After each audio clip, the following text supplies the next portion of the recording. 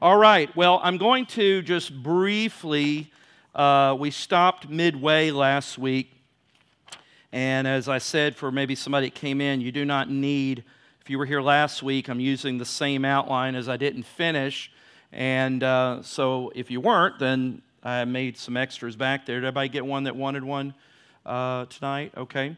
And so I'm going to just briefly look at the first, I think we went through number 4, but as I've been saying, and it's interesting that we're still in the first 3-4 verses of the book of Hebrews. Now, next week we're going to take on a really big chunk. We'll finish chapter 1 talking about the supremacy of Jesus over angels, and that's kind of the next thing, because the writer of the book of Hebrews, one of the key words is throughout the book of Hebrews is better, supreme. In other words, what he's doing is he is exalting how Jesus is beyond. He's writing to Christian Jews who have become Christians. They've come into the faith of Christianity, and in a nutshell, there was discouragement for them to continue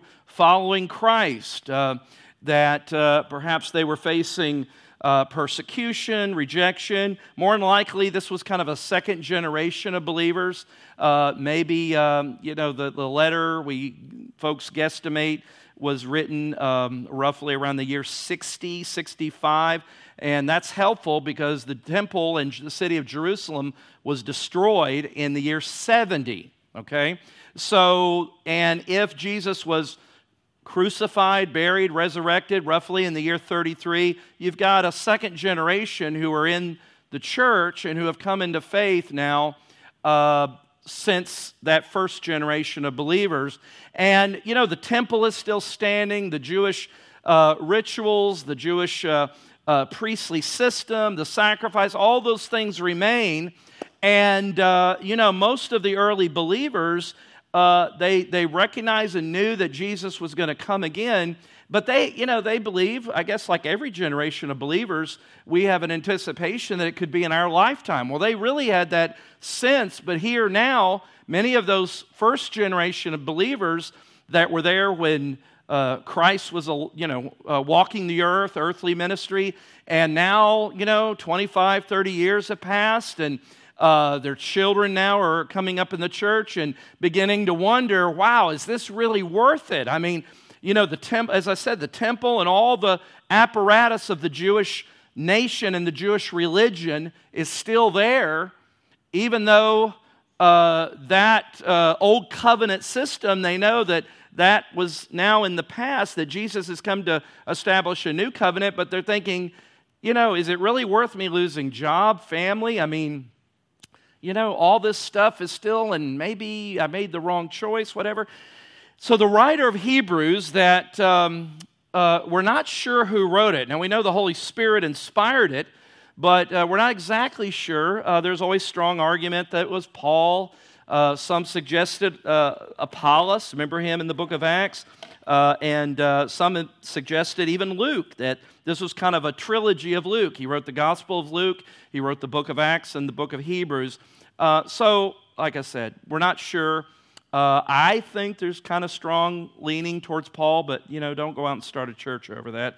The point is that it obviously met the criteria of authenticity that those that determine what books would be authentic, it met the criteria of apostolic origin and authenticity historically of witnesses to Christ. So it met that criteria, and I think we can certainly have confidence in that. So we've looked, when we began, and I'm just going to read since we're still basically in the first few verses. I'm going to begin reading in verse 1. Long ago, Hebrews 1, hope you got your Bibles, because that's what we're doing.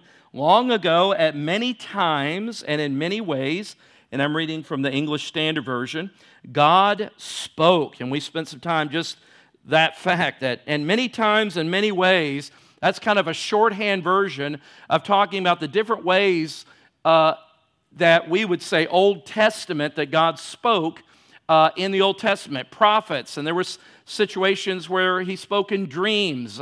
He gave Moses a burning bush. He gave the law and spoke to Moses on the mountaintop. And he spoke in various ways to the prophets.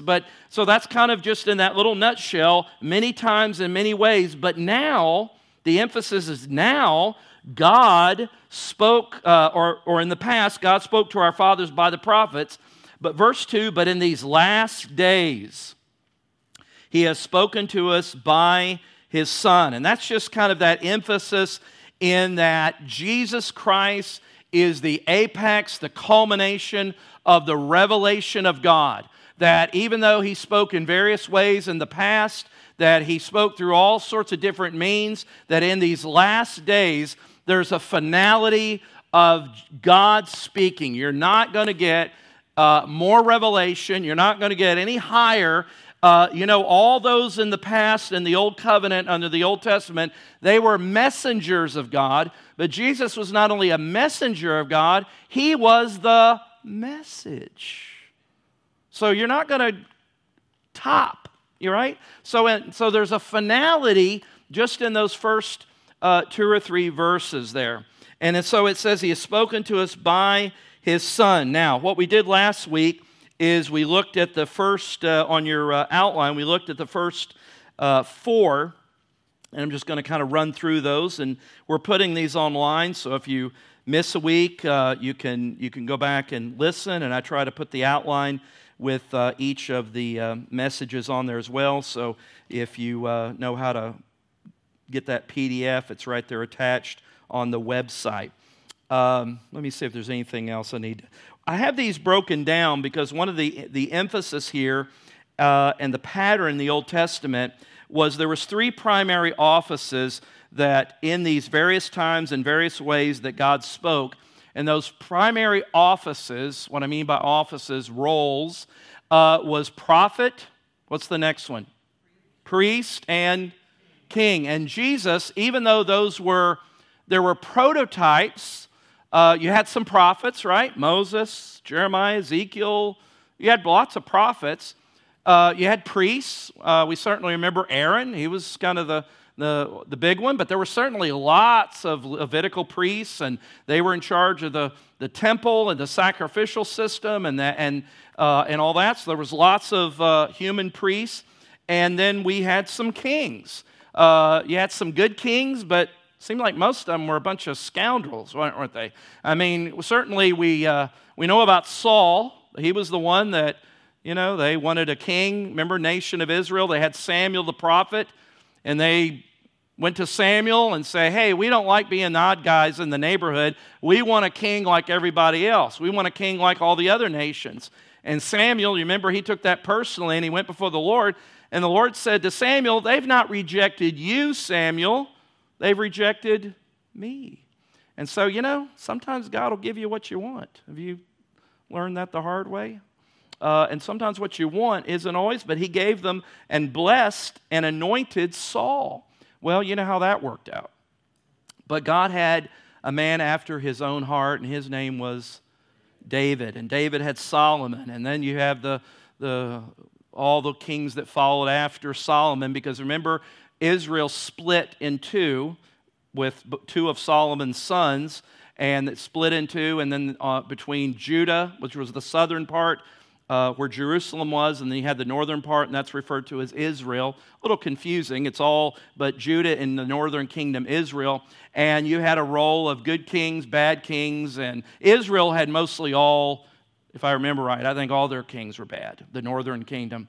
But the southern kingdom had a mixture. But all that being said, the one problem with now that's the same outline as last week. So if you had last week's, you're in good shape. That as wonderful as the good prophets and the priests and some of the good kings, but the problem is they were all human. They were all flawed. They were all at their best sinners. Would you say? Politicians, yeah. I mean, but while they were prototypes, okay, Jesus fulfilled those 3 roles, offices, if you will, perfectly. He was a perfect prophet. He was a perfect priest. Hebrews talks about him being our high priest and certainly king. And those are three things that are certainly fulfilled. So you see the way that this is, these adulations, if you will, these statements of attributes that follow in the latter part of verse 2 and 3, that you'll see that these, I've kind of broken these down along that, and that's an artificial outline. It didn't say that in the Bible, but I think that's helpful in remembering those three roles. So last week we looked at number 1, and where it says in the beginning of verse 2, it says, "But in these last days he has spoken to us by his Son," and here's number 1, "whom he appointed the heir of all things," that Jesus is the heir of all things. And that is a title of honor. It's a title of honor that Jesus is the one who has, that all that the Father has given to him, he has received. And so these are titles of demonstrating the supremacy of who Jesus is. And if you remember, as I kind of alluded to earlier, the writer of Hebrews' long discussion is showing how much greater and supreme Jesus is as compared to the old system, the old covenant. So Jesus himself, unlike, there was no prophet, there was no priest, there was no king that was called an heir of all these things. There was no other sons, there's only one heir, and Jesus in this title is given that title there. Secondly, and again, these we drew out a little more than we're doing tonight. Secondly, Jesus, on your outline that we looked at last week, Jesus is supreme as the creator of all things. And we spent a little time in this where it says that not only is he the heir of all things, but the latter part of verse 2, it says, "through whom also he created the world," that he made the world. And we looked at scriptures like in Colossians 1:6 that speak about through him, Christ, God created the earth. That it really speaks of Jesus' deity because God is attributed as the creator. So again, this title addressing the supremacy of Christ says that Jesus is supreme because he's the creator of all things, through whom also he made the world. Jesus is Lord over time. He created time. He's not bound by time. He is the creator. So again, we spent some time with that as creator. Thirdly, this gets into some things that reveal Jesus as prophet. The prophet. He is the ultimate revealer of God. And so the next one in verse 3, it says that he, the third item, is that Jesus is the radiance of the glory of God. Jesus is supreme as the radiance of the Father's glory. And we talked a little bit about different pictures of the glory of God that we see in Scripture. We talked about, remember, when Moses came down off the mountaintop, the Bible says that his face did what? Shined at being in the presence of God. The Bible talks about the Shekinah glory of God. Gave an example of this radiance of the Father's glory. Remember Jesus on the mountain of transfiguration, and that's mentioned in all three Gospels. And you had the two prophets, Moses and Elijah, and the disciples, Peter, James, and John, saw Jesus in all his glory. We could say it like this. That was really the time that before the resurrection, they saw Jesus in his, if I could say it this way, his godness as God. They saw that glory. And remember the conversation they heard between Moses and Elijah, and they were speaking with Jesus, and Peter got excited and wanted to build an altar or a monument or a pillar or whatever it is to all three of them. And in the midst, I forget which of the gospel writers you have this, but there's one of them that Peter, in the middle while he was making this great suggestion, the voice of the Father interrupted him and said, "This is my Son, hear him." And that's exactly what Hebrews 1:1 is saying that He is my final word. He is the ultimate expression, revelation of me. It's not Moses. Moses was a great prophet, but he was flawed. It wasn't, did I say Ezekiel? Elijah was the one up there. Did I say Ezekiel? I misspoke. Elijah is who I meant if I misspoke.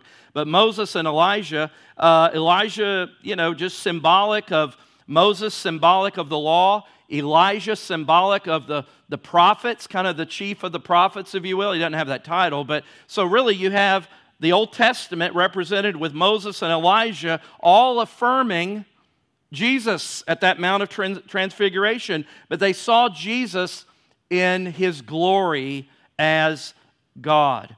I think I have the scripture in your outline under number 3. Yes, the scripture, I love this, in Revelation 21, another picture of this glory. And by the way, something I mentioned that's important to keep in mind, Jesus didn't just reflect the glory of God, He emanated the glory of God. Why? Because He was God of very God, okay? We might reflect the light of Jesus in a figurative sense, but Jesus Himself as God, and the scripture that I have there in Revelation 21, in your outline, John says, I saw no temple in the city, for its temple is the Lord God, the Almighty, and the Lamb. And the city, verse 23, and the city has no need of sun or moon to shine on it, for the glory of God gives its light, and its lamp is the Lamb.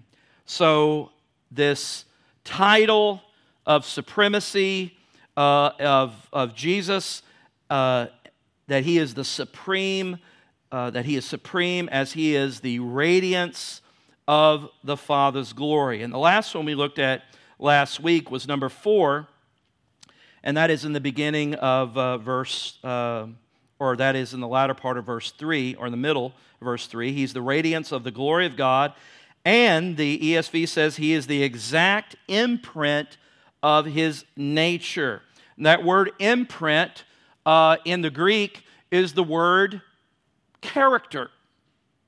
Character. What I mean by character, I don't mean that Pastor Tim, he's a real character. I don't mean that kind of character, or so-and-so is really a man of good character. I'm talking about character that is perhaps another word you could say is the exact imprint, the exact stamp. Some of you that remember typewriters, you know that little metal arm that would, when you typed the T, and it would make that imprint on the paper. Or you see movies with kings, and they would have their kingly ring, and they would have the wax on the document, and they would put their imprint, a character on that seal. You might have coins in your pocket, and they have a character on that coin. So the point is that Jesus is the exact imprint, the exact stamp, if you will, of the Father. And you remember when Philip said, Jesus, I have a burning question. I want to just ask you, show us the Father. If you just do that, we won't ask anything ever again. Right? That's birthday, Christmas, Hanukkah, Bar Mitzvah. That's the whole thing. If you just do that, I won't ever. And Jesus said, what? Have I been with you? Have I been with you this long that if you've seen me? Yeah, you still don't know. He says, you've seen me, you've seen the Father. Now, don't confuse. It's not saying, when we talk about the Trinity, it's not saying Jesus is the Father and the Father is Jesus. It's saying that when He said the Father and I are one, the Trinity is 3 distinct persons, but one in their deity, okay? That is a mystery, just like Jesus being perfectly God and perfectly man, right? But that's the testimony of Scripture. And so Jesus is that exact representation. He is the exact The literal Greek word there for imprint is character, or in the Greek it's the word, if it's anglicized, it's the word character, but just giving that emphasis of that Jesus, you see Him and you see the Father manifested. Okay. All right, look at number 5. That Jesus is supreme as the sustainer of all things by the word of His power. Okay, look at verse 3. I'm just going to read the whole thing again. He is the radiance of the glory of God, the imprint, the character, the exact imprint of His nature, and He upholds the universe by the word of His power. He upholds the universe by the word of His power. This speaks to that Jesus is the governing power, if you will, behind all things. It refers to the sustaining providence of God in all things, that Jesus sustains all things. Look in your Bibles to Colossians chapter 1. Look at Colossians chapter 1. Hang a left, and you'll hit Colossians. Colossians chapter 1.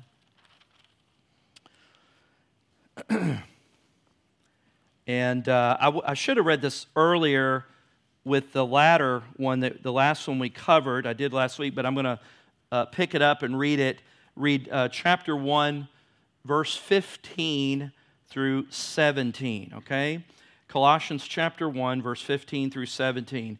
And this is Paul speaking about the supremacy, the preeminence of Jesus, all right? So verse 15, Colossians 1. He, Jesus, is the image of the invisible God, all right? We see that language again. The firstborn of all creation. Now, you know, we talked about firstborn is a title of honor. Jehovah's Witnesses want to make a big deal out of it in saying, see here, Jesus is the first created one. And that's not what that means. And if they would just read the next verse, it wouldn't make sense, because He can't be the first one created, because verse 16 says what? He's the one who's the creator, all right? So by Him, verse 16, all things were created in heaven and on earth, visible and invisible, whether thrones or dominions or rulers or authorities. All things were created through Him and for Him. Don't miss that for Him, because that gives us a little insight into the future of this kingdom that the Father has put into the Son's hands, and the glory to Christ. But verse 17, here's what we want to see in light of Jesus being the sustainer of all things. Verse 17, and He, Jesus, is before all things, and in Him all things, what? Hold together. What's holding you together from going crazy some days? Right there. Right there. Now, beyond that, what holds the atoms and the molecules and this table and the chair and all these things in our material world that exist? Well, He holds all things together. He sustains all things. And more than that, not only is He, in a sense, managing, if you will, but He is also, by His sustaining power, He is the one who is purposely, actively directing all things together. Romans 8:28 says, for God works all things together, right, to those who love Him and are called according to His purpose. The providential activity of the Son, who is holding all things together, who is actively moving all things. Remember, we talked a little bit about this on Sunday mornings, about history. History. I don't mean your history class in high school, but history in kind of a long picture, that there's different ways people look at history. If you talk to a person who is an atheist or agnostic and sees natural selection or evolution, they see history as just kind of a unfolding of random events, right? Just random things, which is kind of interesting that randomness produces order. That's not even logical, but you have to do that somewhere. So if you're not sure how something came into being, just throw in a few billion years and by golly, that salamander's going to get up on that pond, out of that pond, and grow him some legs and start writing books. Somehow somehow that's going to happen, right? You have that. Then you have more of the Eastern way of thinking,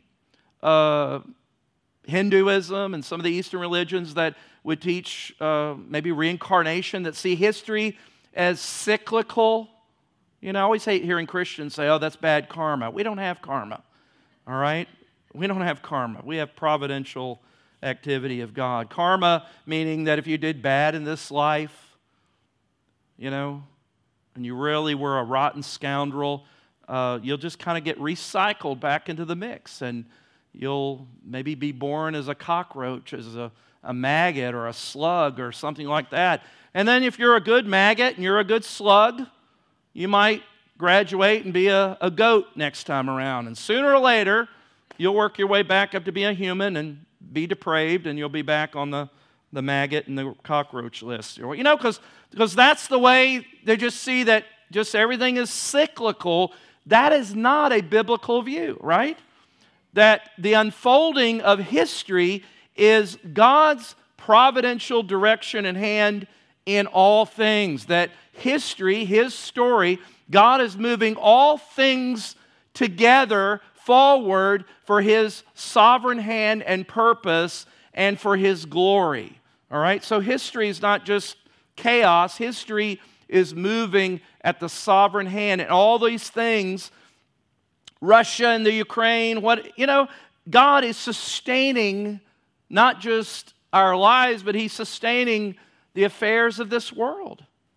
And He is moving, whether we understand it or not, He's moving all things forward to culminate to His purpose and His glory. So here in this fifth statement of the supremacy of Jesus, that He is the sustainer of all things, purposeful control. He is continually upholding all things in the universe by the word of His power. In the beginning, the Bible says in Genesis chapter 1, it says, in the beginning, God created, and the earth was without form and void, and darkness over the face of the deep, and the Spirit of God was hovering over the face of the waters, and God said, let there be light. By the word of His power, the creative word of His power. Now, there's some, false teaching that would have you believe that human beings have a similar creative ability as God, that we can speak things by faith into existence. And that certainly is not what's being taught here. But our words do matter, right? Life and death is in the power of the tongue, but we can't speak ex nihilo. That's Latin for that when God created. I'm always amused when you hear something, maybe scientists, and they created life in the laboratory. They didn't create life in the laboratory. They used pre-existing matter, but when God created, ex nihilo is the Latin term that means from nothing. He created from nothing. He wasn't using already made materials and to make something. He spoke and it came into existence. Well, not only is He able to speak things into existence, and you may have heard of this view or this Christian, really not Christian, but religious view called deism, D-E-I-S-M.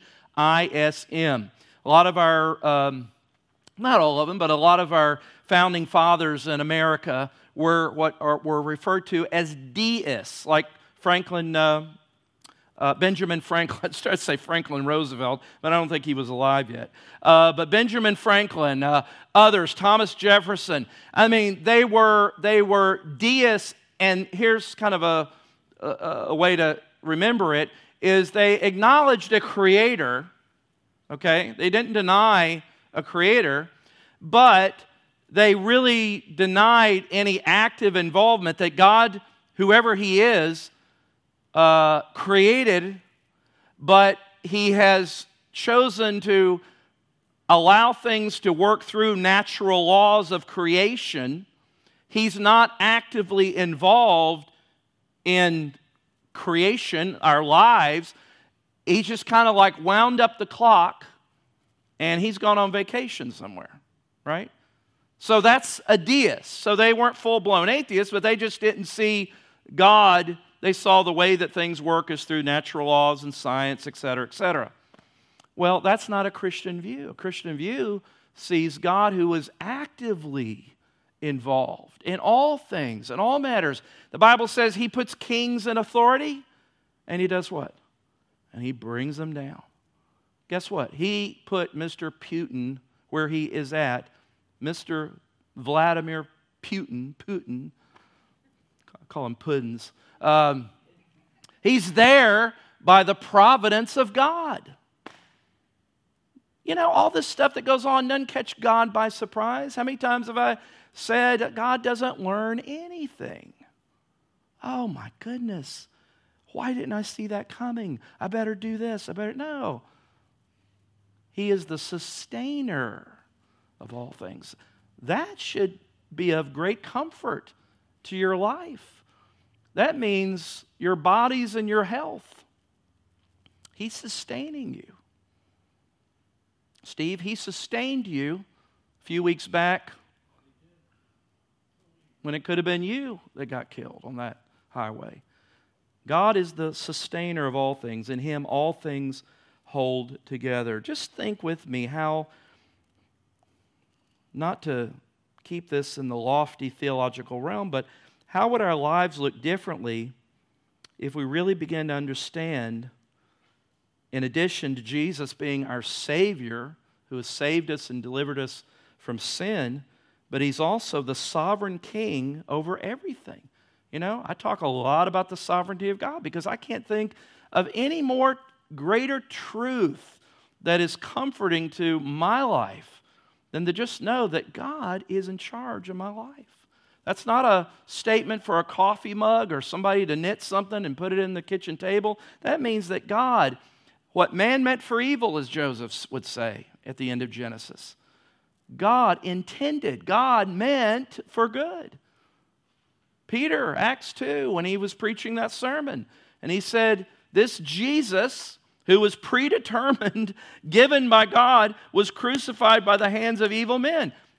Yeah, God predetermined that He would be that lamb, the sacrifice, but He used the hands of evil men to bring about what God had providentially already determined.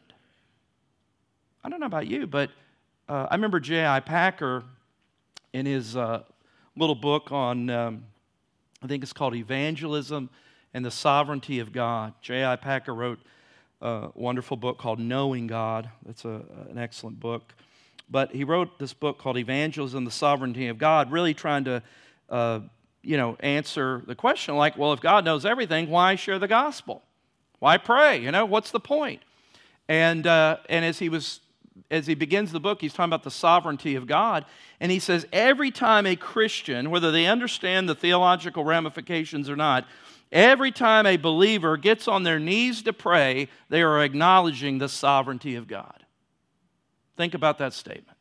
Because if you didn't believe that God could do something, why pray? Listen, that's more comforting. If I didn't believe that God could intervene and bring change into a situation, that He could bring healing into somebody's life, that He can make a rotten situation in my family and turn it for good, that He could protect my child from this bad influence, whatever it is, if I didn't believe God could actually hear and hear my prayer. and believe that He has the ability. So not only can He create, as we saw earlier, not only can He speak things into existence, but He can control what He creates. And that's, to me, of great comfort. And I say, how would it be if we really, really took that to heart? We might be more prayerful. You see, a greater vision of God, if it makes you less prayerful, you've got a vision of the wrong God. It should draw you more into communion and relationship and spending time in the Word and prayer and worship. It should make you more prayerful. It should make you less anxious because you're really entrusting all things into the one who sustains all things, instead of just being words that we say. Jesus is not going to lose His inheritance given to Him by the Father. Remember, He said that all that the Father has put into my hands, they will stay in my hands. All that the Father. Why? Because He is the sustainer. Look at number 6. Another wonderful. These last two, just as far as kind of a general, speak to Jesus as our priest, the ultimate Savior. He's the ultimate prophet. He's the ultimate king. And now these latter two speak of Jesus as the ultimate Savior. Jesus is supreme as the one who made purification for our sins. All right? Maybe that's why I'm not reading it right, because I'm in Colossians still. I thought, what in the world did... All right, here we go. Upholds the universe by the word of His power, in the latter part here, or in the middle of verse 3, after making purification for sins, He sat down at the right hand of majesty on high. Let's just take the first part of that, and then we'll look at the second part. After making purification for sins. This is the one who upholds things by the word of His power. This is the one who became, as Philippians 2 says, that even though He was God, a very God, He condescended and took the form of a servant, Philippians 2, 5 through 11, and became obedient even to death on the cross, to purify us from our sins. Philippians 2. Let's look at that. I should have turned to that. Look over to Philippians chapter 2. Philippians chapter 2. Again, very Christ-exalting. Verse 5, Philippians 2, verse 5. Have this mind among yourselves, and he's talking about humility and the humility of Christ. Have this mind among yourselves, which is yours in Christ Jesus. Verse 6, who though He was in the form of God, did not count equality with God a thing to be grasped, but emptied Himself by taking the form of a servant, being born in the likeness of men. Verse 8, and being found in human form, it's talking about the incarnation, He humbled Himself by becoming obedient to the point of death, even death on a cross. Therefore, God has highly exalted Him and bestowed on Him the name that is above every name, so that at the name of Jesus every knee should bow in heaven and on earth and under the earth, and every tongue confess that Jesus Christ is Lord, to the glory of the Father. And so Jesus Christ, and it speaks about His incarnation, and it was only because the depth of our sin, the sins of Moses and Elijah and Ezekiel and all those were inadequate, but it was only through the incarnation, the Lamb of God, the spotless Lamb of God, that could take away sins, that God did what we could not do. In fact, while we're on that thought, keep going left a little bit to Romans chapter 3, pivotal few verses here in Romans chapter 3, and we'll pick it up at verse 21. Romans chapter 3, talking about the cross, because that's what this supremacy title is doing now. Romans chapter 3, verse 21. But now, the righteousness of God has been manifested apart from the law, because the law was inadequate, although the law and the prophets bear witness to it. The righteousness of God through faith in Jesus Christ for all who believe, for there's no distinction, for all have sinned and fall short of the glory of God, and are justified by His grace as a gift through the redemption that is in Christ Jesus. Now pay attention to the language here, verse 25. Through, that is, in Christ Jesus, he's talking about Christ Jesus, whom God put forward as a propitiation. The New King James, ESV, your NIV might say sacrifice of atonement. Propitiation is an old word, but it's a very pointed word that connects back to the Old Testament, that He was put forward as a propitiation. Remember, a propitiation, a sacrifice that propitiated, was a sacrifice that was made that satisfied the wrath of God. That's a picture of the Old Testament, the sacrifice, the Day of Atonement, that it propitiated, that our sins were pitched on this sacrifice, and it satisfied the justice of God, or the wrath of God. So God, who put forward Christ? You could say, who crucified Jesus? Well, it says right here, God the Father did, verse 25, that He put forward Jesus as a propitiation by His blood to be received by faith. And this, talking about the cross, this was to show God's righteousness. You want to see the holiness of God? Look at the cross. You want to see the severity of sin and what it took to pay our sins was nothing less than the very Son of God. This was to show the cross, the sacrifice of Christ, God's righteousness, because in His divine forbearance He had passed over former sins. The Old Testament covenant only could cover sins. It could never take away sins. It was to show the cross, His righteousness at the present time, and here's the key, the latter part of verse 26, He did this so that He, God, might be just.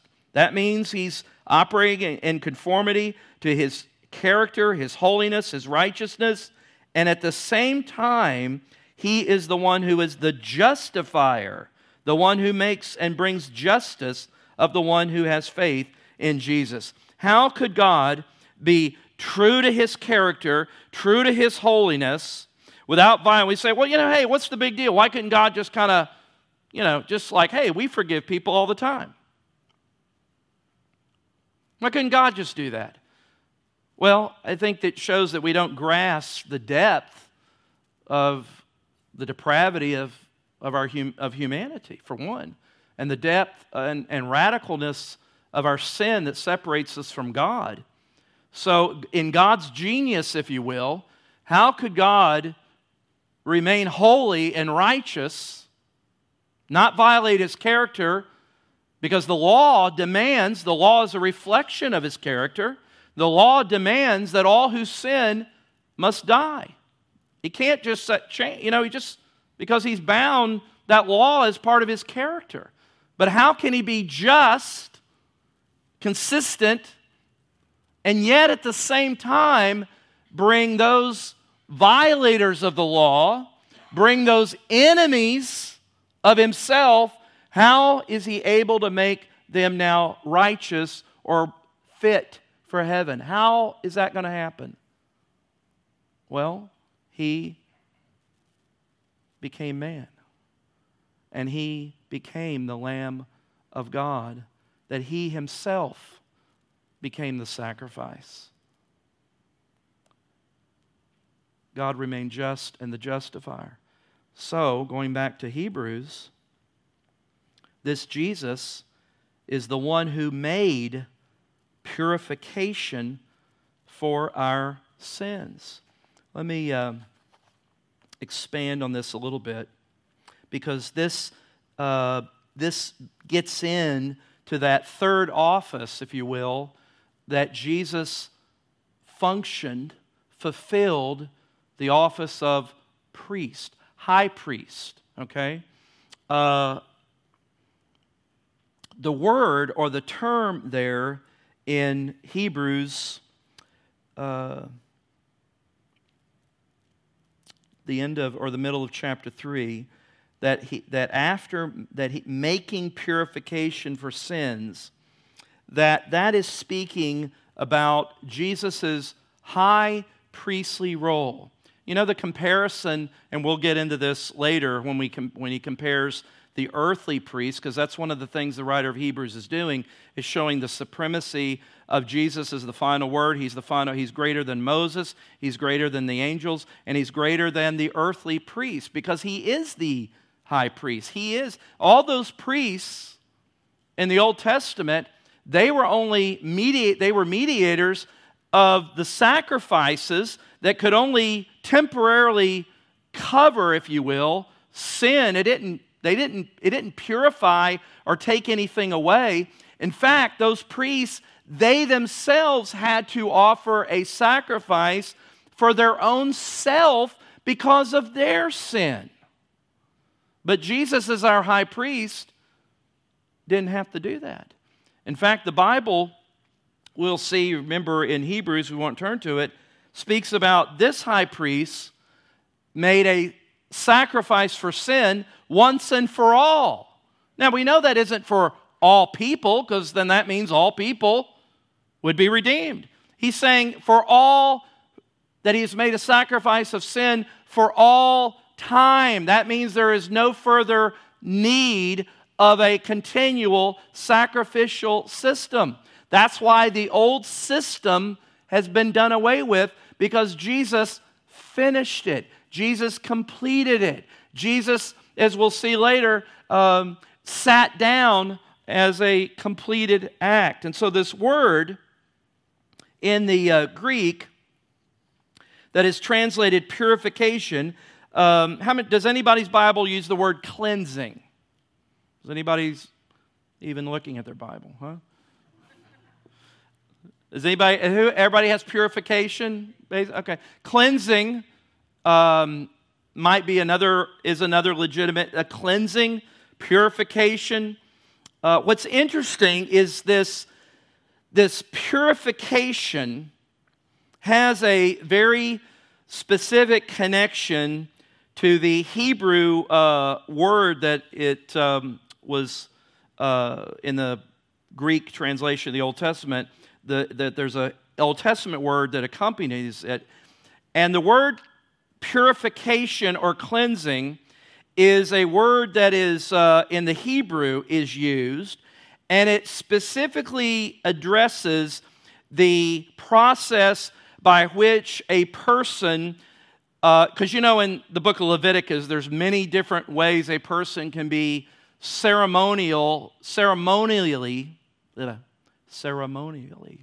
unclean, right? Leper. A woman menstruating is unclean during that period of time. After childbirth for a period of time. So this word purification is a word that is specifically speaking that what Jesus did, don't miss this, that he purified us from our sins, that we who were unclean, unfit for the presence of God, Jesus has made cleansing for us. He has purified us. You with me? That's what this term, that as the high priest would ceremonially make temporary purification, and certainly the Day of Atonement was the climax of the law of purification, Jesus himself and by himself has removed and made us clean before God. Now, the application could be, you'd say, well, you really, one of the things that maybe a person struggles with is maybe my background and I don't feel clean. There's things that I'm ashamed of. Well, the Bible says that this Jesus has purified you. This Jesus has removed your sin. He has removed that barrier that was an impediment between you and a perfect relationship with your Creator. Jesus is supreme because He's the only one that could do that. We're going to take just a few moments here. Let's look at a few scriptures in our Bibles. Look over to, and we'll work our way, look over to Ephesians 5. Ephesians 5. Ephesians chapter 5, verse 25. You'll see how this same word is used in different references here. Ephesians 5, verse 25 and 27. Familiar passage. Husbands, love your wives, as Christ loved the church, and gave Himself up for her, that He might sanctify her, talking about the church, having what? Cleansed her by the washing of water with the Word. So we see that the work of Christ, this cleansing, this purification, we see that there. Look over to Titus 2:14, which is right there, right after Timothy, Thessalonians, Titus. Titus chapter 2, verse 14.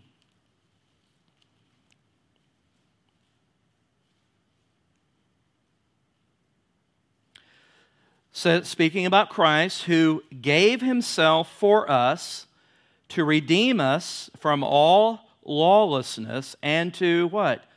Purify for Himself a people for His own possession who are zealous for good works. Look over to 2 Peter chapter 1. 2 Peter chapter 1.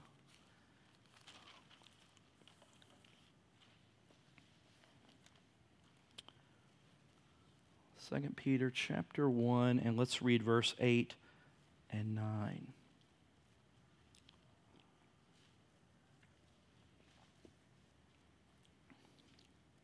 Verse 8, 2 Peter 1, verse 8. For if these qualities, what he just spoke of above, are yours and are increasing, they keep you from being ineffective or unfruitful in the knowledge of our Lord Jesus Christ. For whoever lacks these qualities is so nearsighted that he is blind, having forgotten that he was cleansed from his former sins. And the last that we'll look at is from 1 John chapter 1. 1 John chapter 1.